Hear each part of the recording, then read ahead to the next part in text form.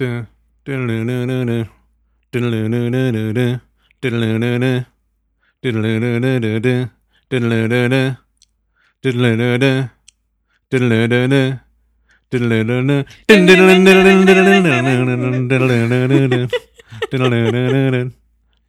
better than the actual tune, isn't it?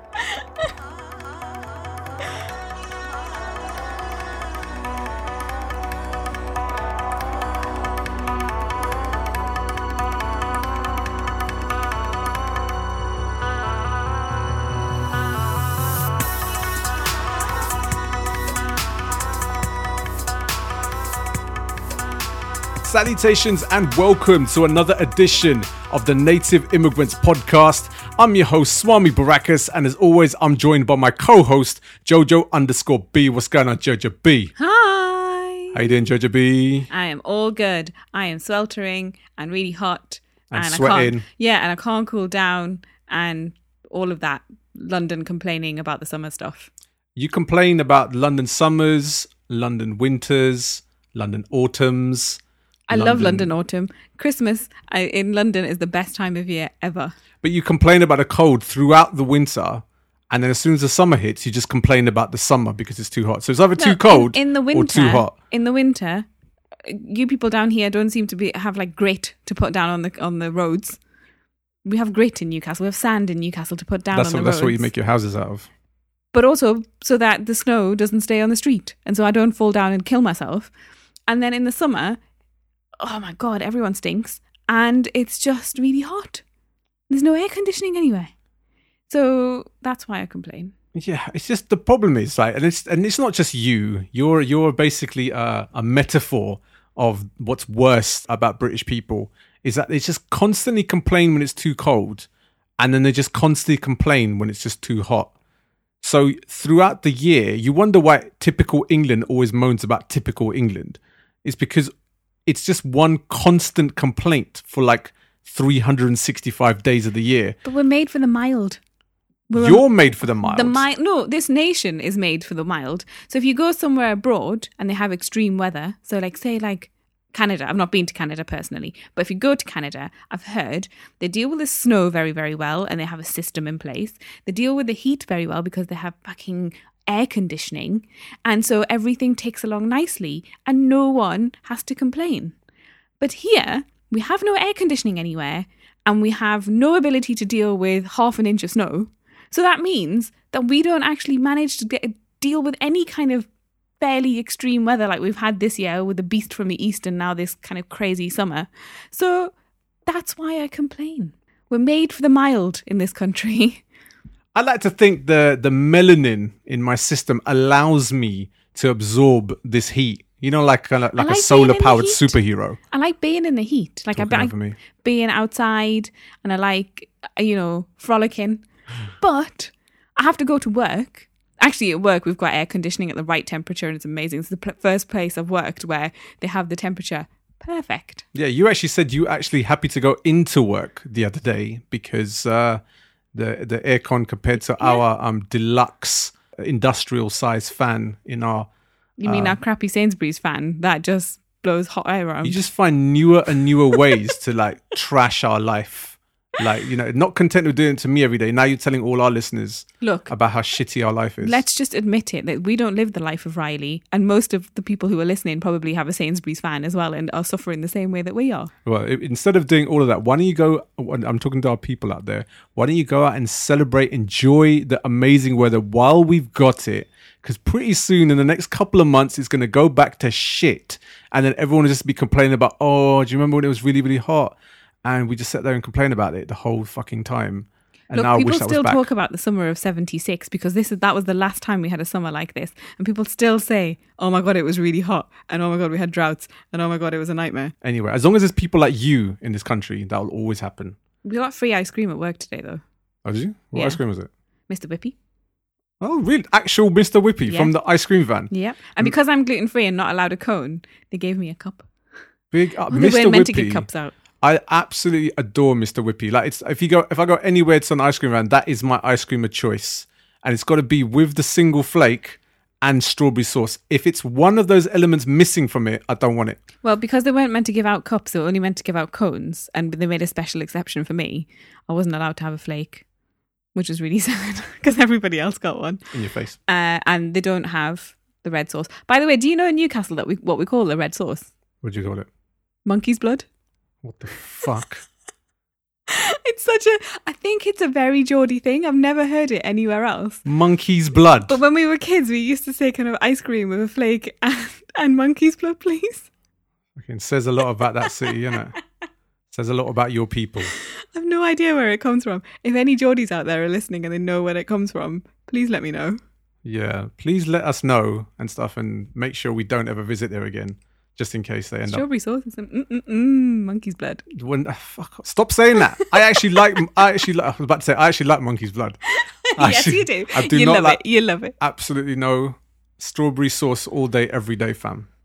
But anyway, did you see that thing I sent you? JME actually tweeted out the gluten-free cornettos. What? And yes, I tweeted at you, but obviously like you do in your... Okay, so Jojo B has this habit of, 1, never answering her calls when I'm calling her. 2, never replying to any social media messages that I send through to her. But if I don't answer her straight away when she's calling me, it's like panic stations. So when did you... Well, because I never have my phone near me, right? And he always does, so I know that there's something wrong. If you have he your doesn't phone. answer. It's selective. It's on silent constantly, and it's usually turned so the screen's on the table. But when did you send me this? I sent it to you earlier, probably about 10 hours ago. Yeah, but I was at work, and I've had I'm not going to bore you with the details of my stressful day at work, but I had a stressful day at work. Yeah, but then you still managed to go on to WhatsApp, and you still managed to check all the other social media shit. Not really, not until I got on the train or home. So you did see it. Oh, I didn't go onto Twitter on my train home because I fell asleep instead. Jojo B, the problem is, right, so Jojo B never answers the phone and never checks any messages. So my emergency point of contact, if something happens to me, is my mum. That's okay. She gave birth to you. It's fine. Yeah, because she's the most important woman in my life. So that's fair enough. I won't compete with your mum because your mum's amazing. But amazing because she answers a call. Does she though? Yes, she does. Sometimes not. Well, sometimes I've got to call. Sometimes if a mobile's not there, I've got to call her landline phone. Between the two of them, she's there. But obviously, better. It takes a while for her to get. If the phone's downstairs and she's upstairs, it does take her a long time to get down the stairs. Yeah, absolutely. But I'm patient. If I'm dying, I'll wait a little while longer and make sure Mum gets to the phone first before they could administer any emergency aid. Look, I have you and your mum down as my emergency contacts because my dad's too far in Newcastle now, so there's no point in having him there. So it's fine. We both have your mum down as emergency contact. Exactly, which means I cannot rely on Jojo B, but what I can rely on is me, because I, yours truly, was on BBC Asian Network this past Saturday. Oh, were you? Yeah. I'd actually done a segment on Emily and Mawan's show on Saturday afternoons. This segment was called Twinkle Twinkle Spit Some Bars. And yours truly spat some bars about supply teachers. Interesting. Yeah, I think that what they're trying to do is they're trying to pick topics that were, aimed at younger children. So they were trying to get people to come on there and spit some positive bars about, things that are happening that would relate to young kids. So supply teachers was my subject, and I spat a verse about supply teachers. And I hope you were kind. Nice. Do you know what I was? I talked from experience back in my days. All our supply teachers were either Aussies or Kiwis. It's because you're from London. So where were all the supply teachers from? Newcastle mostly. Okay. Well, okay, local. We had the greatest supply teacher ever.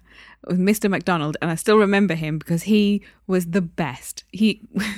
Our teacher had our proper teacher had a nervous breakdown, and I think actual nervous breakdown. Yeah, that's not a laughing matter, Jojo. No, it's not. But I think our class somehow kind of just brought it on a bit quicker. I think she already had issues. What a surprise! Someone threw her favorite pen up, and it got stuck in the ceiling tile. Do you know what? So this is the same town that calls strawberry sauce monkey's blood. Not only that, they torture and torment innocent teachers in schools. And then they wonder why it's looked at as a bit of a laughing stock in the UK. Mrs. Morrow, bless her, she just She didn't like children. But anyway, so she had Why would I like those children? She had a nervous breakdown. And then we got Mr. McDonald. This is the history of my primary school, basically. And he used to tell us these amazing stories about about like really nasty teachers or really nasty children. So there'd be stories about how teachers would like, remember those desks where you used to have the bits where you could lift up and you could put stuff in them, that they would put scissors in there so that you opened it, and when the kids put their hands in there, it'd chop their fingers off. What the Like really gruesome stories that obviously kids absolutely adore. Genuinely, I went to the best school ever. And Mr. McDonald was one of the best teachers ever. But there was a range of very good teachers in that school. Yeah. Primary school. It all sounds extremely horrific and slightly brutal. But then that's Newcastle as in general, to be fair. No, it was the best. It was run by ex-hippies. So we used to sing Bob Dylan songs and stuff. That's what, do you know what? I also got that when I was in school. Most of our school assemblies, the songs that we'd sing were all like crazy drug-induced folk songs. You know, like I remember we sung "Lucy in the Sky with Diamonds" once. Yeah, we did that as well. That's a song about LSD. Yeah. And then we sung like, the answer, my friend, is blowing in the Bob wind. Dylan, yeah. Yeah, and that was another song that was about hippie drug shit. No, he was trying to make a point about the way of the world in that Probably song. was on a lot of drugs when he wrote it though. Well, it was the 60s. It was all, a lot of it was about Vietnam and how we have to like stay away from all that and be more peaceful. Yeah. You know. We learned all of that stuff. It was very fun. And I used to be in a steel pan band. I was one of the cool kids. Big up yourself. We used to do gigs. I was on TV. I was in the Diwali play a few times. Who did you play? Robin. Yeah. Did you? Yeah. I was only joking. No, I was actually Robin. I was legitimately Robin. And it was crazy because the first year they asked me, can you play Robin? And I didn't want to do it because I was like, everyone's going to hate me. And so I purposely didn't like turn up for any of the rehearsals and stuff. And so they got hired. They paid for another actor to play the role instead. They got some other kid to play him. And then the following year they asked me again, can you play Raven now? And I was like, okay, fine. So I bit the bullet. And I was Raven. But it was nuts. Then my brother, who was a few years younger than me, in his Diwali play, he also played Raven. Really? So maybe it's a running theme. We've got like evil, like tyrant. Just your faces, isn't it? Face that you married, so you're clearly into some evil shit.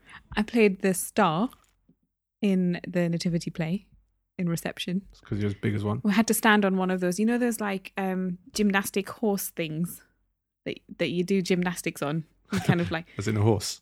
Yeah. But I had to stand on one of them with my arms out, wearing this You've got like no balance yellow in life. Thing.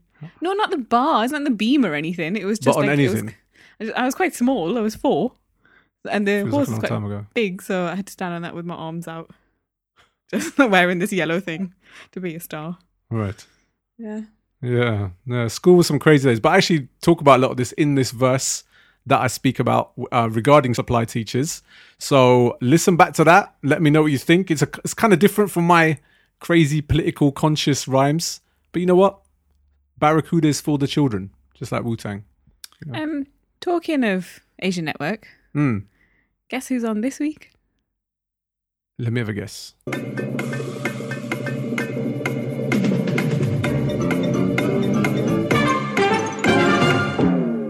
You?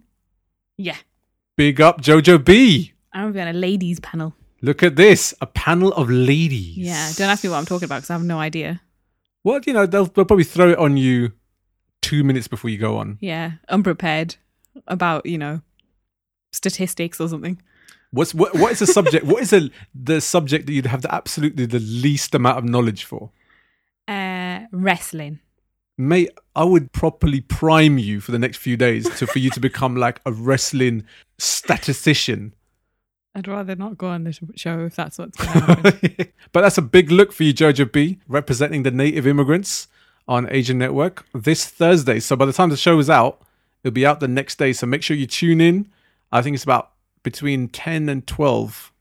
Yeah, somewhere around that time. Just don't make a fool of yourself, Jojo B. I'll try not You're representing us. It's the first time I've done this on my own. Yeah, I've had to let go of your hand and let you cross the road by yourself this time. I used to do radio on my own before, but then we weren't the native immigrants then. No. And I could say what I like because it was Newcastle Community Radio you Station. couldn't really say what you like though, could you?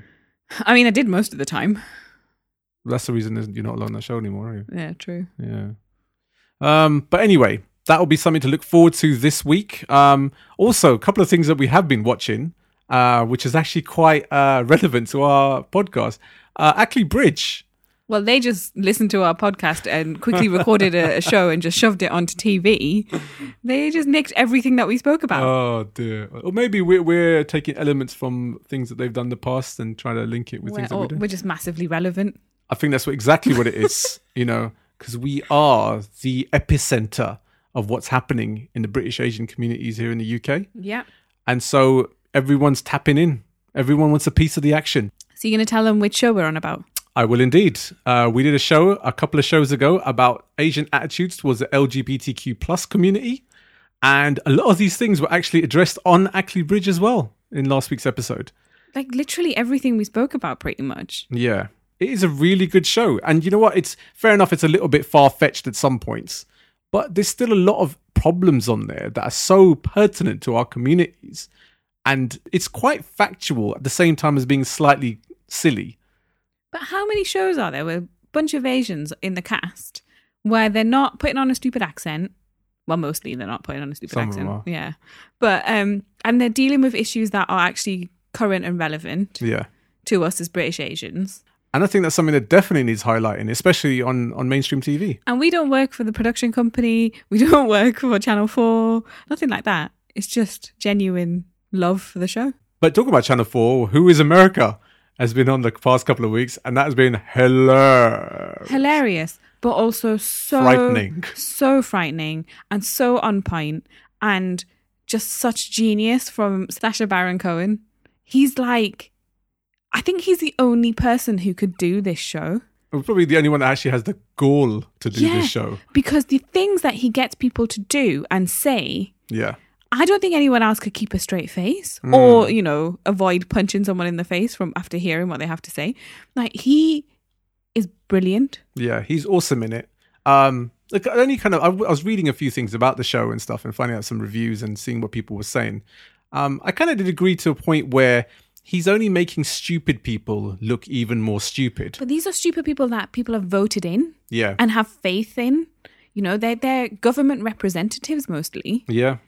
And so you think, how bad can they really be? And then you see how bad they actually really are. Yeah, no, definitely. But I was kind of hoping maybe in the next few shows that they tackle some people that a lot of people have trust in. And well, you say this, but the liberals that they have on there, so the people that, the kind of slightly more left wing would probably have a bit of faith in, they seem to come across, he tries with them, he tries to kind of bait them and get them to say stuff, and they just come out with common sense, or they just say, do you know what, this is a load of nonsense, and we'll end the interview here. They don't get taken in by it. Yeah, Ted Koppel did that on the last show we saw. But again, he was still duped into it, and I think what he was trying to do, he was trying to highlight the stupidity of the far right voter or the far right campaigner. And just how ludicrous their thought processes are. But I just hope that he tackles a few people, because it's easy to show someone that was already racist, that's already shown racist tendencies before this show was actually aired. But I think what people really wanted to see was those undercover racists, the people that come across one way and then are really their actual mindset is something completely different. But I think it kind of does that, because it shows people that, yes, they might be right-wing, but they show just how right-wing they are, like the extreme that they will go to, the words that they will use, and the things that they will admit to believing in. And I think that's what's quite shocking, that yes, they're right-wing, but actually they're meant to be like just right of the centre. That's how they portrayed themselves in their mainstream career, mostly. These days it's a bit different, but when he talks to some of the older politicians, it's really shocking actually how far to the right they are. Yeah. It just highlights the massive problem that's happening in the States right now, and then makes a mockery of it. And he's done that in the past with so many other aspects of that society. And Who is America does that in the most cringeworthy way. And you just think anyone in their right mind would say, I'm not going to do this in this scenario. I'm not going to be in one of your promotional videos or whatever he gets them to do. And I'm not going to answer these questions. All he does is provide the ammunition. Yeah, the scene setting. Literally in the space of that guy with the bunny gun. Yeah, well, exactly. Like he just provides the scene for them. They say the words and they do the actions and they fill the screen with their craziness. Yeah, exactly. He just provides the set. Yeah, he lays the ball out to them for them to knock it out of the park. But Who is America is on Channel 4, as well as actually Bridge, 2 shows that we're really watching and really enjoying at the moment. And I highly recommend that you do too. Right, that's the first half of the Native Immigrants podcast. On the other side, we'll be talking about our recent appearance in the Eastern Eye newspaper from last week and our topic of legendary British Asian traits. See you on the other side, people.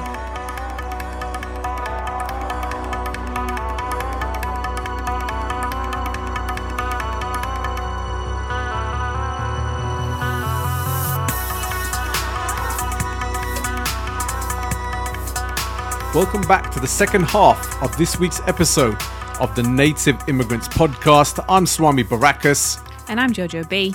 And this past week, Jojo B and I were featured in an article in Eastern Eye. Yes, we were. Big up my bro Asjad Nazir, who is a saint, really. He's featured us already previously before. He's also got me to see some of my favorite actors and actresses ever. And he's pushed your music career. He's pushed my music career. He's always supported, always promoted. And now in our latest venture, the Native Immigrants podcast, he gave us a full page in last week's paper. It's awesome. We were in the paper. Yeah, because we got our parents even said to us, that, oh, you guys were featured in the paper the other day. Aww. You know? So, yeah, we're getting around to the aunties and uncles in Southall, which obviously is our target audience. But the topic that we spoke about in this article was a top 10 list. And this top 10 list was legendary British Asian traits. Because, you know, like we got a chance to choose what we wanted to do a top 10 list about. And we could have chosen, you know, top 10 British Asian films or top 10 British Asian music artists or books or things within the theatrical world. We just decided to talk about our everyday lives instead. Yeah, because that's pretty much what this podcast is about. It's about a couple of British Asians talking about things that we get up to on a weekly basis. And a lot of those will run into stereotypical issues within our communities and the cultural side of both of our two different cultures and how they clash a lot. But a lot of similarities as well with our two cultures. That all Asians do. Yeah, stuff that Asians do, basically. That, you know, that are, I guess, quite... Quirky. Quirky is the word I'm looking for. So we're going to address a few of those things right now and let us know, people, whether you can relate to a few of these things. Because, you know, that's what our show is about. It's about interaction. It's about being able to share the stories and experiences that you also have. We're still looking for reviews and ratings on iTunes. Show us some love. Yeah, where's the love, people? You know, it's the summer of love at the moment. That's the thing, isn't it? Everybody's outside having fun. Exactly. And making love in the sunshine. So if you too are making love in the sunshine, throw us a review and rating on iTunes. Take a break. Take a break in between your coitus and show an immigrant some love. Forget the cigarette. Do a review. Yeah, exactly. Yeah.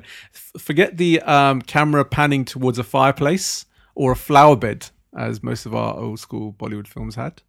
And instead, pull out an iPad, pull out a laptop. Just walk straight to your comp and give us a review or rating on iTunes. And subscribe to us. And also follow us on all our social media platforms. And tell all of your friends to listen to us. And physically get them to show you that they're listening to it by sending you a screenshot that this is what they're doing. Do you think we've demanded enough? Yeah, we can't demand any more than that. Send us some mithai. Yeah, send us some mithai. But anyway, we digress. legendary British Asian traits, Jojo B. Uh-huh. So our list compiled on Eastern Eye, something that we're going to go over now and also share a few along the way. Yeah. While we're talking. And we want to hear from you guys. Yeah. Tell us some of the things that your parents and your extended family and people within your community get up to that are so typically Asian, but that also adds to the charm of who we are and where we've come as a community in this country. Just makes us us, innit? It makes us us. But starting with something that makes us us, Jojo B, and I don't know whether you guys had this in your monkey blood eating town. Cling films on remote controls. Yes, I do remember that. And in fact, I'm going to admit something. Uh-oh. I've done it with our new remote control. What? I haven't put cling film on it. I've just left it in the plastic that it came in. Yeah, I kind of feel that still. Does that still count? I like to think that's what. It makes it really hard to use the control because it keeps wanting to like slip out of the plastic cover. Yeah. Because it's not stuck to it. It's just like inside like a plastic envelope. Yeah, and we've got a little bit of sellotape that's just there, just like kind of just about holding on for dear life. But it's because it's so new and lovely and I don't want it to get ruined. I think the main reasoning for this is to avoid your Huldy stained fingers to fuck up our remote control. And I'm sure that's the same reason why a lot of our households did exactly the same thing growing up. There's only so much tadka and curry stains you can get on. Because all Asians eat their food round the TV.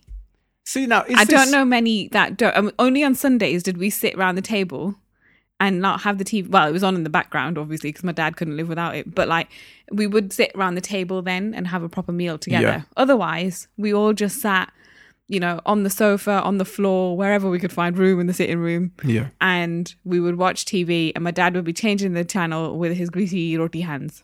Yeah. Did your dad get to choose whatever was on the TV as well? All the time. Standard. And then he would fall asleep in front of the TV as well sometimes. And like pretend to be asleep. Or he'd be snoring. He'd be actually asleep. But if you change a channel, he'd wake up and go, I was watching that. My dad, you were snoring. No. I was just resting my eyes. Yeah. Yeah, as kids growing up and stuff, we had to sit in front of the TV because that was the only way we actually ate food. Sitting on a table, as families should do, because obviously, like, there's only so many times in a day where the whole family's in one place at the same time. And I'd like to think in the future when we have kids and stuff, we'd all eat together on a table. But we're going to end up having the kind of kids that we were as kids, like rebellious little shits that would only eat food if we're watching like Thundercats or He-Man on TV. I was a good kid. But yeah, did you also have the sofas with the plastic on them? No, but we used to go to people's houses and they had that, and I found that really strange. Yeah, I'm guessing that's for the same reasoning. It's rank though, because you sit on it and you'd be like stuck to it after a little while. That's and then worst. You'd get up and it'd make that weird noise, that kind of farting noise as you get up because you were stuck to it and you had to like kind of. It's the taking the panini sticker out of the packet and then taking it off that little. It was exactly surface. Like that. It was horrible. Yeah. I used to hate going to those houses. Yeah, we knew a lot of those houses. I can't even remember if we did it ourselves. Should I tell you one of my favourite little things? This might make me sound really weird though. Go on. When you get like a new phone or something with a screen and you get that bit of plastic that you have to peel away. Yeah. That gives me such satisfaction that I will leave it on there for as long as possible. Yeah. So that like when I do finally like peel it off, like it has to be a special moment for me, and it feels really special when I do it. Right. I think I need to take you out more, Jojo. You've been too confined. Genuinely, it's like one of my favourite things to do because everything's so new and shiny and lovely and fresh. So I need to put that same kind of passion into our marriage. Okay. So that was the first thing on our list. The second thing, and this is something that I know a lot of people can relate to because I've seen it back then, 25, 30 years ago. And throughout that time to this point today, nothing has changed. And that is frozen methi, coriander, dhania in ice cream tubs in your freezer. Yeah, I'm not going to lie. I do that in our flat as well. Yes, indeed. But it's more the case of right now, we look at the weather outside and how amazingly hot it is. And, just picture the scene. Come back, long day working in the office, no aircon, sweating away whilst working hard, or in a classroom, exams, very, very difficult time of the year. Come to the end of the day, long commute either back home via tube or a long car journey, again, sweating away. Your car's aircon doesn't even work today. It's very sweaty, isn't it? Yeah. A lot of sweat, a lot of heat, a lot of perspiration. Sounds like a graphic erotic novel, doesn't it? Sweaty one. A sweaty one, yeah. So you perspire everywhere in all parts of your body. It's disgusting. And then you get home and you're like, something has to give. I need something to appease this heat and sweat. I'm going to run to the freezer, grab a tub of Cart D'Or. The strawberry one's my favorite. And then you open it up with delight. And it's coriander. Like, that moment has happened to me so many times over the years. And it's akin to the ending of a 10-year relationship with the woman you love. The heartbreak is unbearable. And that smell never goes out that tub. So if you ever want to reuse it for something, it's not possible to reuse it for anything other than some more coriander. But it's not even that. It's the fact that everything else in your freezer now stinks of coriander. The ice will always stink and taste of coriander. It doesn't matter if they're 3 shelves apart. The ice will always smell of it. Oh my God. Like, this happens, like I'll go back to mum and dad's and stuff. Mum and dad never put any drink in the fridge. They have everything outside the fridge. There's a number of family households on your side that do that, and I don't understand. It's like a Gujarati aversion to cold drinks. For whatever reason, they've got, they've literally got no chill. And so everything is outside. So I come there and I'm just like, instead of having warm juice, I might get some like ice out of the freezer. So like, yeah, go for it, beta, go for it. And so I go into the freezer and I get ice, and the drink, it tastes like, one of those vegetable juices that you get with the multivitamins, because it just tastes of like, it's orange with dhania, methi, coriander. And sometimes, you go to some people's houses and there'll be like a little bit, like a little leaf stuck to the ice. And you'll be drinking, you drink, and then all of a sudden you'll see this green thing floating, and you drink, and you're like, huh? Where did this come from? Yeah. And you can't do anything because you're at someone's house. You've already started drinking the drink. So you have to either pretend that you're completely done, your thirst is quenched, or you just have to kind of carry on drinking and just hope that leaf never touches your lips.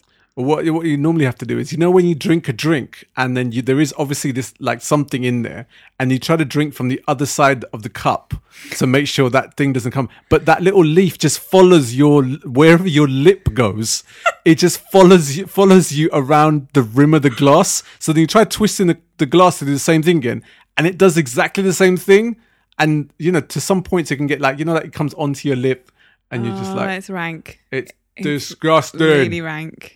But it doesn't matter because I keep them apart in our freezer, and it still happens in our freezer as well. Yeah, like we'll have that. Like the fourth one down, we'll have like all the weird herbs and spices in various Cart D'Or tubs, and then whatever's in the top compartment, which is like 3 floors higher, just smells of coriander. If you're an Asian, it's just your life.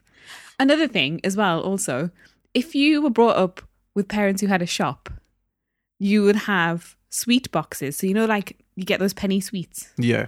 So they would come in big boxes, like plastic boxes. Yep. That was our Tupperware at home. So we would always have like subjis and, like curries and stuff stored in the fridge. So we'd have Haribo cola bottle box. Okay, yeah. And it would have gobi in it. Yeah. That was our life. And like you'd go in and you'd be like, you'd have like the roses tubs, those ones you get at Christmas, the tins and stuff. Oh yes. And you'd go in and go, oh my God, there's a Quality Street in the fridge. Why is a Quality Street in the fridge? Let's go and have a look. No, it's Zog. Yeah, exactly. And the thing is, you get these things for like your parents or extended family as like like proper gifts and stuff. Like like because and these are the big. The tin ones, yeah, the proper ones are quite. They're not cheap now, so you buy them as a special occasion, and give them to like your family, your parents, extended family. Yeah. And then you find out they've just been used as vessels for curry. In non-Asian households, they'll use them for like tins of biscuits and stuff. They'll put their biscuits in it. Yeah. In our house, no, my mum would put sag in it. At least stick to the same basic food group. If you're going to have a sweet-based item in these things in the first place, stick with the sweet-based items in there afterwards. Just fill them up with biscuits or just other sweets and stuff. Don't go in the other end of the spectrum and put like a savoury to a sweet, because that just doesn't compute. It breaks your children's heart. Yeah. How many more children's hearts do you want to break, Asian parent? I've got achy breaky heart in my head. Okay. Da, da, da, da. My achy breaky heart. Right, so the next thing on our list of legendary British Asian traits, another thing connected with achy breaky hearts, stupidly expensive weddings, inviting everyone you've ever met. Feel like ours. Yeah, so a few shows ago, we spoke about our wedding over the course of 2 episodes of the Native Immigrants podcast. So if you want more information and more details about this specific topic, then you should listen in on those shows. But the fact of the matter is, in brief, that's exactly what Jojo B's parents did. They invited everyone they'd ever met to our wedding. Specifically, my dad. Yeah. So there's a barnwala that he once got a barn from back in the late 70s. Just a single barn. That person was the VIP in our reception. You joke? The lady from the bank came to my wedding. What? The lady from the bank came to my wedding reception. The lady from the bank? Yeah. What, he just So made... my dad had a business. My dad used to go in every week and make a deposit. That lady, she came. Literally everyone my dad's ever met. Oh my days. Loads of random people that were there. Because we were looking at the wedding video and it was like, oh, who's that? He goes, oh, that's one of Dad's old friends' nephews. And I'd be like, okay. Does he still speak to that old friend? No. What the fuck is his nephew doing there? Well, because we got invited to their wedding and so now we have to return the favour. This is all bullshit, Asian bullshit. We went to someone's wedding 10 years ago and so now, even though we've not spoken to them since then, we have to invite them to your wedding because that's the way it's done. Yeah. Like, come on. Obviously, the big thing with Asians is one-upmanship. So to outdo your cousin's wedding or your extended family's wedding is like the big thing. And it has been almost for the last like 5 or 10 years. So I remember when we were kids, going to an Asian wedding was like going to the local school hall or the local church hall or the local bingo hall. Community centre even. Plastic plates, fur. You'd be paper tablecloths. Paper tablecloths. Folding chairs. Your uncle would probably be the DJ and he'd just play cassettes. Like, he'd play the Gurbani soundtrack. You know what? These community centre weddings that I used to go to, they always used to have like a really wicked Bhangra band there. Because that was the thing back then. You'd have live music. So I saw like Malkeet Singh and Alap, Golden Star, all that. I saw all of them performing at weddings when I was a kid. Well, yeah, because I think most people found that to be the norm. And it was affordable. And it was affordable. Now people are like inviting like Bollywood actors to their wedding. But they just show up the bride and groom. Don't do that. If you're getting married, don't invite or don't pay for a Bollywood actor to come to your wedding because they'll show you up. Exactly. They will look better than you and people will care more about them than you. Yeah. So don't. Yeah. Don't do it to yourself. Yeah, please. And stuff. And the only thing that we did that I think was like us trying to show that we were, this is our wedding, was our cake, because our cake was quite extravagant. Thank you, Vera, from the Little Elephant Cake Company. And also my dad put lights on outside our house, which I thought was really cute. I think that's quite a standard thing now. Because we live in the whitest area ever, though. So people were like, why have you got Christmas lights up in the middle of June? Oh, my dad was like, oh, my daughter's getting married. And people were like driving by really slowly, taking pictures and stuff. Mm. It was hilarious. Yeah. We didn't have lights on at our house during my wedding. Bear in mind, my parents live in Southall. And everyone who have a wedding have lights on the houses, and not only that, they put the lights across like 3 different houses in a row and stuff to accommodate that. There's at least one house every week when we go to see your mum and dad. Yeah. At least one house, different house that has lights. Yeah, throughout the year. So there'll be like dead cold of the winter to the the extreme heat of the summer, there are weddings happening throughout the year, and they've all got at least lights. Even if they have the wedding in their back garden with like a made up priest and stuff that's just been ordained on the day. There's nothing wrong with a back garden wedding. No, absolutely nothing wrong with it at all. Do what's within your budget, but they will still find the budget to put lights up on the outside of their house. Absolutely, because it looks amazing. It does look awesome, but my parents decided not to do it. And why was that? And that was because they thought it would attract robbers. I love your mum and dad, but they are the scariest scaredy cats ever. Yes, indeed. So they thought that because people would see that there's a wedding happening in the house, and because obviously there'll be Asians and loads of gold around everywhere, that people would come and rob us. So they decided not to get lights. Well, we had lights and you saw them. I did see that. I had to go all the way to Newcastle to see lights for my wedding. But yes, Asians, stupidly expensive for absolutely no reason. And just why invite absolutely everyone you met? Because the next wedding they have, they'll never invite you. And if they do, they'll just fucking complain about it anyway. Anyway, another thing on this list was Roman pillars on your porch. Now, I can wholeheartedly say this is not a very Gujarati thing to do. But it is a very Punjabi thing. It seems to be a very Punjabi thing in Southall. But not just in Southall, because I remember going to Canada, of all places. And there's a town in Toronto called Mississauga, which is basically just like the Southall of Canada, because it's just full of Asians. And I took a trip there with one of my uncles and stuff, and he was showing me around some of the houses. And then he was like, oh, okay, look, there's definitely a Punjabi living there. And it was like, oh, why is that? He was like, look. And there was 2 Roman pillars outside that person's house. But in Canada, they have like big houses, don't they? Because they have a lot of land. So they have big houses, and so pillars make sense. But having pillars on a 3-bedroom semi-detached house in Southall, it's not quite the same. No, not especially because you've still got single glazing outside on the windows, and you've got like an old Ford Capri as your souped up Ford Capri, I'd say, as your car. In addition to the pillars as well, now people seem to have these these Indian railings. Oh yes, and they'll have like a lion's head. Oh or yeah, they'll have a kanda or something on there as well. Or the Versace logo. Yeah. Yeah. It's crazy. Yeah, absolutely. Roman pillars. Like, it used to be like when I was around Southall, I used to see it more and more and more. And it's, like you said, it wasn't on like even detached houses. It was like on the standard terraced housing around the town. It's I guess it's a small way to glam up, whatever you do have. Your home is your mansion. Exactly. No matter how big or small.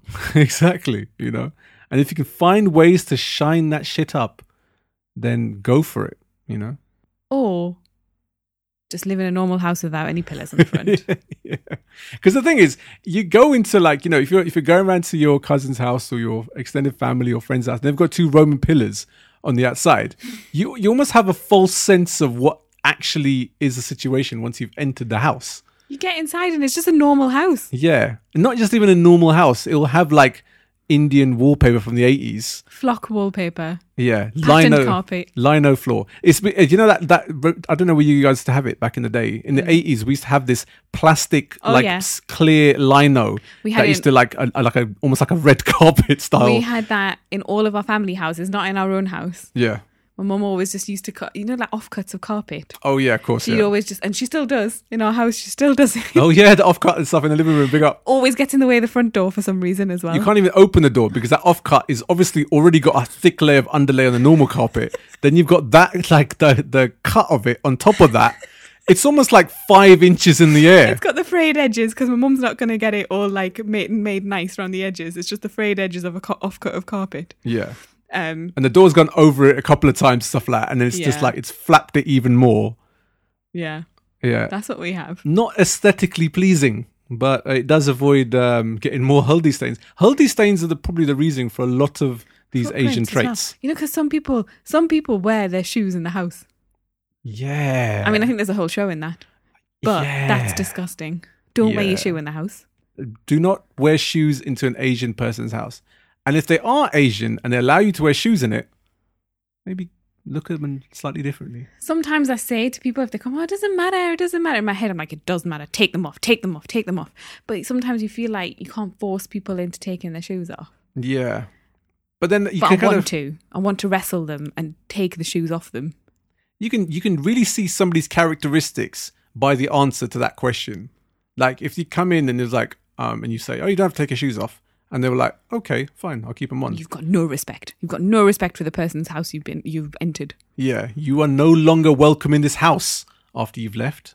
It's scientifically proven to be massively unhygienic to wear shoes that you wear outside into your home.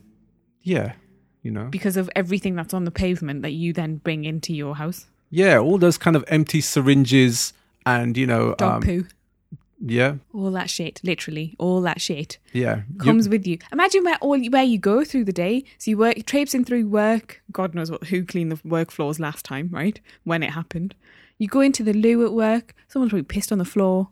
Guaranteed someone. Have you ever been in the ladies' toilets? It's fucking disgusting anywhere you work. Women piss on the floor? People, because they hover, don't they? Over the bowl. Yeah. Oh, yeah. And, I hate those people who hover but don't look back. So they're pissed all over the seat. Fucking hell. But they haven't bothered to clean it up afterwards. Women have no aim in life. It's disgusting. So imagine, right? So you've got people piss and shit all over your feet, and then you bring it into your house, and you go in your kitchen, and I want to be sick in my mouth. Okay, yeah, we'll leave that one there. Sorry, I got really passionate about that. Yes, please don't wear shoes into our house. And if you've come round before and you've worn shoes because we've said to you, yeah, it's okay, keep them on, you're a dick. All right, so anyway, another thing that we spoke about on this list of legendary British Asian traits is taking Indian snacks into the cinema. Now, I've been guilty of this in my younger days in the past. Really? Yeah, indeed. I was a lot younger, to be honest. Actually, no. We didn't take Indian snacks into a cinema. I'll correct that. We took a full McDonald's meal once. Oh yeah, we've done that. I've taken a shawarma in there before as well. So how is that different to an Indian snack then, for fuck's sake? You've got like garlic, you've got chili sauce. I went to a midnight showing. So? And I was really hungry and I was on Edgware Road. So I was like, I'm getting a shawarma and then I'm going to go to the Odeon Marble Arch and I'm going to go watch a film. And that's what I did. The worst thing is, if somebody else did that and they were sat around us, for the whole 90 minutes to 2 hours of the film, all I'd be hearing from you is, fuck's sake. There was no one else in there. And my friend lay down and went to sleep because she was tired. And we'd been forced into seeing this film by one of my other friends. And I was like, well, if we're going, we're getting food first. So then I sat there eating.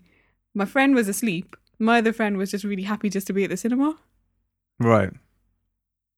So yes, that's probably the most unusual thing I've taken into the cinema to eat. Yeah, well, you're a hypocrite, basically, because from Marouche. There's been times where we've gone into, we haven't had a chance to see many Indian films in the cinema in the past few years. But every time we have, you can have that distinct smell of pakode and samosa. You hear the Tupperware open, yes. That pop of the lid. Yeah. And you're like, oh no. Because you know exactly what this is. The smell hits a second later and you're like, oh, damn it. I really wish I could have a pakora. And they wouldn't, normally in any other point in time in life, that kind of smell would immediately send my taste buds riveting. But when you're in a cinema and it's already quite, claustrophobic and packed in there. And it smells of everybody's collective, cooking smells from home. Yeah, because everyone brings in different things. I remember this one time, this guy had chicken wings, Indian chicken wings, into the cinema. And so they had tissues and stuff. They were passing around the tissues amongst themselves in their row. And they had Indian chicken wings in the cinema. I really wish you could see my face right now. Yeah. Just of disgust. What the hell? You know what that face is? That face is the person that was sitting next to you a couple of rows down when you were having your fucking shawarma in your... Nobody was there. There was just the three of us. I think we were watching Hitch. A midnight showing. Oh, you sad, sad person. It was a long time ago. You sad, sad animals. But we never took Indian snacks into the cinema. My dad was always very much we didn't go to see Indian films anyway when we were kids. We used to go and see Indiana Jones and stuff. And my dad was very much snacks at the cinema. So we'd take some sweets from the shop because obviously we weren't going to buy sweets at the cinema that cost 3 times as much when we can get them for free from our own shop. So we used to take those and sneak them in. But then there'd be popcorn sometimes like hot dogs. But yeah, cinema wasn't really a thing for us as kids. So we just made up for it and lost time, to be honest, since then by going there all the fucking time. My dad's a film buff. Yeah, he is indeed. Films and guzzles, as we found out the hard way. We'll have one more on this list, and the rest of them you're going to have to check out in Eastern Eye yourself, and which is available in Asian newsagents and any real good newsagent, to be honest, everywhere. And that is supporting Liverpool and Man United. Now, obviously, this is something that's close to my heart.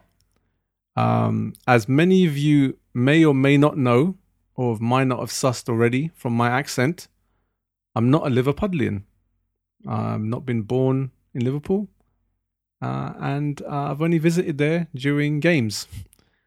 But I support Liverpool and have done my whole life, 30 plus years now, passionately. Why do I support Liverpool? Why do you, my love? Because I'm Asian, and that's what we do. That's exactly right. Asians have a very storied past when it comes to Liverpool and Man United. The cynic would say that Asians were glory grabbers basically in the 80s, and we just went for the biggest team of that period, which was Liverpool, obviously during the time. And then you'll find the people that are in their like early 30s, late 20s. A lot of them are Man United fans. Yes, they are. Because they were also glory grabbers during the 90s of them growing up. Yes. But I'd like to think it is more to do with the fact that, Liverpool is a very working class city. There's a lot of industry, and that was also the same as our community. And the fact, coming to this country and working, getting involved in the industries, it's something that we could relate to with Liverpool. I love this bullshit kind of theory that you come up with to justify supporting a team from a city that you hadn't even been to until you were like a grown man. See, now I'm Newcastle till I die. But you weren't though. No, so right. This is how it works. Jojo. So my family, like I was born in Derby. I wasn't born in Newcastle. I was born in Derby, moved to Newcastle when I was 1 year old. So I learned to speak there. That's my home. That's all I know, really. But my family, a lot of my family are still based in Derby, and everyone's a huge Derby fan. We have very few of these kind of Man United, Liverpool fans in our family. We have mostly Derby fans. So that's what I grew up with. So my dad used to be on the terraces at the baseball ground when we lived there and when he was working. So he was a big Derby fan. So that kind of like was instilled in me. So I was, in my earlier years, I was a Derby fan. And, going to be honest, I still am. I still like to follow them a little bit. But I came to my senses and I was like, I'm from Newcastle. I'm a Geordie. I can't be a real Geordie if I don't support Newcastle United. So now, I wear the tune. So you're a traitor. I'm not a traitor to anyone. Because you changed teams. No, how can I be a traitor to my two hometowns? So I'm not, am I? Because I still follow Derby. Derby went into the first division. Oh my God, how old am I? Into the championship and have remained there. And so they're my championship team. Newcastle are in the Premier League most of the time. And so they're my Premier League team. When they were both in the championship, that was a difficult time for me. So if Newcastle played Derby, where would your allegiances lie? I can't lie, it's Newcastle. Where are you going to take that Derby people? My Derby family know I love them. It's fine. But, they're both black and white teams. But, black and white till I die. Yes. Well, to be fair. And at least I come from those places. Well, actually, saying that, I also support my local league team, which is Brentford FC. Come on, the Bees. It's like, when I was a child and stuff, supporting Liverpool, yeah, yada, yada, and stuff. And obviously, that's the team of my heart. That's the team I'm most passionate about. But, the older you get, you learn to appreciate local football, your local teams, the teams that are closest to you. And Brentford was that team. They were the local league club for us. And so I started going to Brentford games, and obviously because of proximity, I managed to see a lot more Brentford games than I do for Liverpool because we've been to a few. We have indeed. It's really fun. It is really fun because it's a local community. It's West London, And from where I live in Southall, that was the closest league club. I used to go down Southall and people used to have like Brentford stickers out on their windows and things like that. So, and then I remember I went to this Pizza Hut once and they had a whole Brentford FC day there at the local Pizza Hut in Southall and shit. That's amazing. Yeah, it was nuts. And it was like, oh my God, so this is our local club. I'm going to start following our local club. And I've followed them ever since. And I've gone to all our playoff games at Wembley. We've lost them all, unfortunately. But now we're in the Championship and we've got a chance to see them play. We got a chance to see them play against Derby a couple of times, your family's team. I was in the Brentford end. Yeah, but I also went to go see Newcastle Brentford as well. I was in the Newcastle end, obviously. Yeah, well, you know. But yeah, so I do follow my local team. I do follow my local club, but Liverpool is my heart. That's my first club. That's my first love. And, you know, to this day, I'm still as passionate about them as I was 30 odd years ago. And that's the same as many other Asians that I know. You know, most of the people I know in my life that are into football will support Liverpool as well. You know, my brother supports Man United because he's a few years younger than me. He's followed that trend. People in their late 20s, early 30s are all Man United fans. And you get people in the same age group that are Liverpool fans because their older cousins and older brothers and dads are all big Liverpool fans themselves. I go to some nights out for Liverpool games at some of the Asian bars and clubs and stuff that, you know, serve all, you know, Indian food and get drinks and stuff. And it's just packed full of Asians, all supporting Liverpool, all supporting their team, you know, knowing all the songs, all the players, all the chants. And they all talk amongst each other about going to games on a weekly basis and stuff from London every single week. That is passion. And that's what being a football fan is all about, you know, and it's, you know, it's something that's very inherently Asian. It's something that we do very passionately get stuck into. And football is one of those things. It's because we love drama. We love the highs and lows. And if you're a Newcastle fan, you'll know there's many, many lows. Yeah. But when the highs happen, they're really good highs.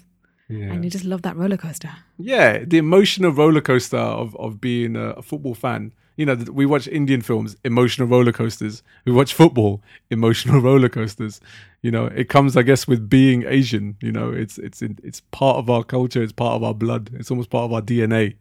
But it's what makes us who we are. And the list of things that we spoke about right there were some legendary British Asian traits. And there's a lot more that we spoke about on this list. But to hear about them, you're going to have to buy this week's issue of Eastern Eye to find the native immigrants in there. Get there because it'll be out until this Friday by the time you listen to this show. And if you can't get to it, then follow us on our social media platforms because we've got an image of the article itself. So you can actually read for yourself exactly all the things that we spoke about in there and see if you can relate to them also. And let us know if you've got any extra ones. What have we forgotten? We've probably forgotten some corkers. Yeah, absolutely. This is things that we've had during our lives and our childhoods, but there are plenty of other things that you find your parents doing that you just, you know, like can't get your head around, you know, why they're doing these things. And that you find yourself doing now yourself. Yeah, because eventually you will start to slowly morph into your parents, whether you like it or not. That's exactly what we've done. Yeah, it's only a matter of time, basically, before I start calling Sri Lanka Ceylon and not using each other's names. Yeah, yeah. I call you our child names Gimami. Yeah, Papuki Daddy. Papuki Daddy, yeah. Miku Gimami. But yes, another thing, yeah, that Asians do. But please, check out this week's issue of Eastern Eye and let us know what you think. Share your thoughts, share your experiences at us, at Nimmigrants on Twitter, and follow us on The Native Immigrants on Facebook and Nimmigrants on Instagram as well. Right, that is the end of another week of the Native Immigrants podcast.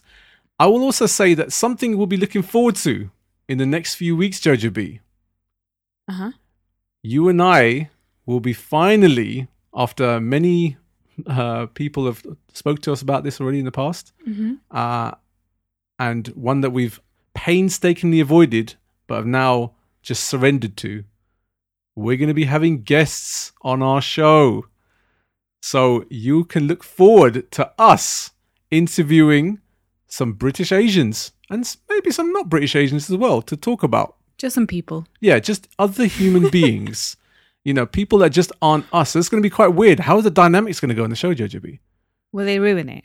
Probably, but we'll have to try to curb their enthusiasm and just bring them back down to earth by telling them about all their flaws and bursting all their egos. But the most important thing for us is to find out what being British Asian means to them. So whether we'll have musicians or actors, actresses, people from the literary world, politicians, scientists, gigolos, Gigolos? You know what? There is no filters on this show. Anyone is welcome. So if you're a great British Asian gigolo in your field, you're welcome to come on and talk about your industry and also talk to us what British Asian means to you. And you're jiggling. And you're jiggling. So yeah, look forward to us talking to some guests in future shows. And the first ones will be coming up very, very soon. Right. That's the end of another week's episode of the Native Immigrants Podcast. I am Swami Barakas. And I'm Jojo B. And we'll catch you all again another time, people. Peace. See ya.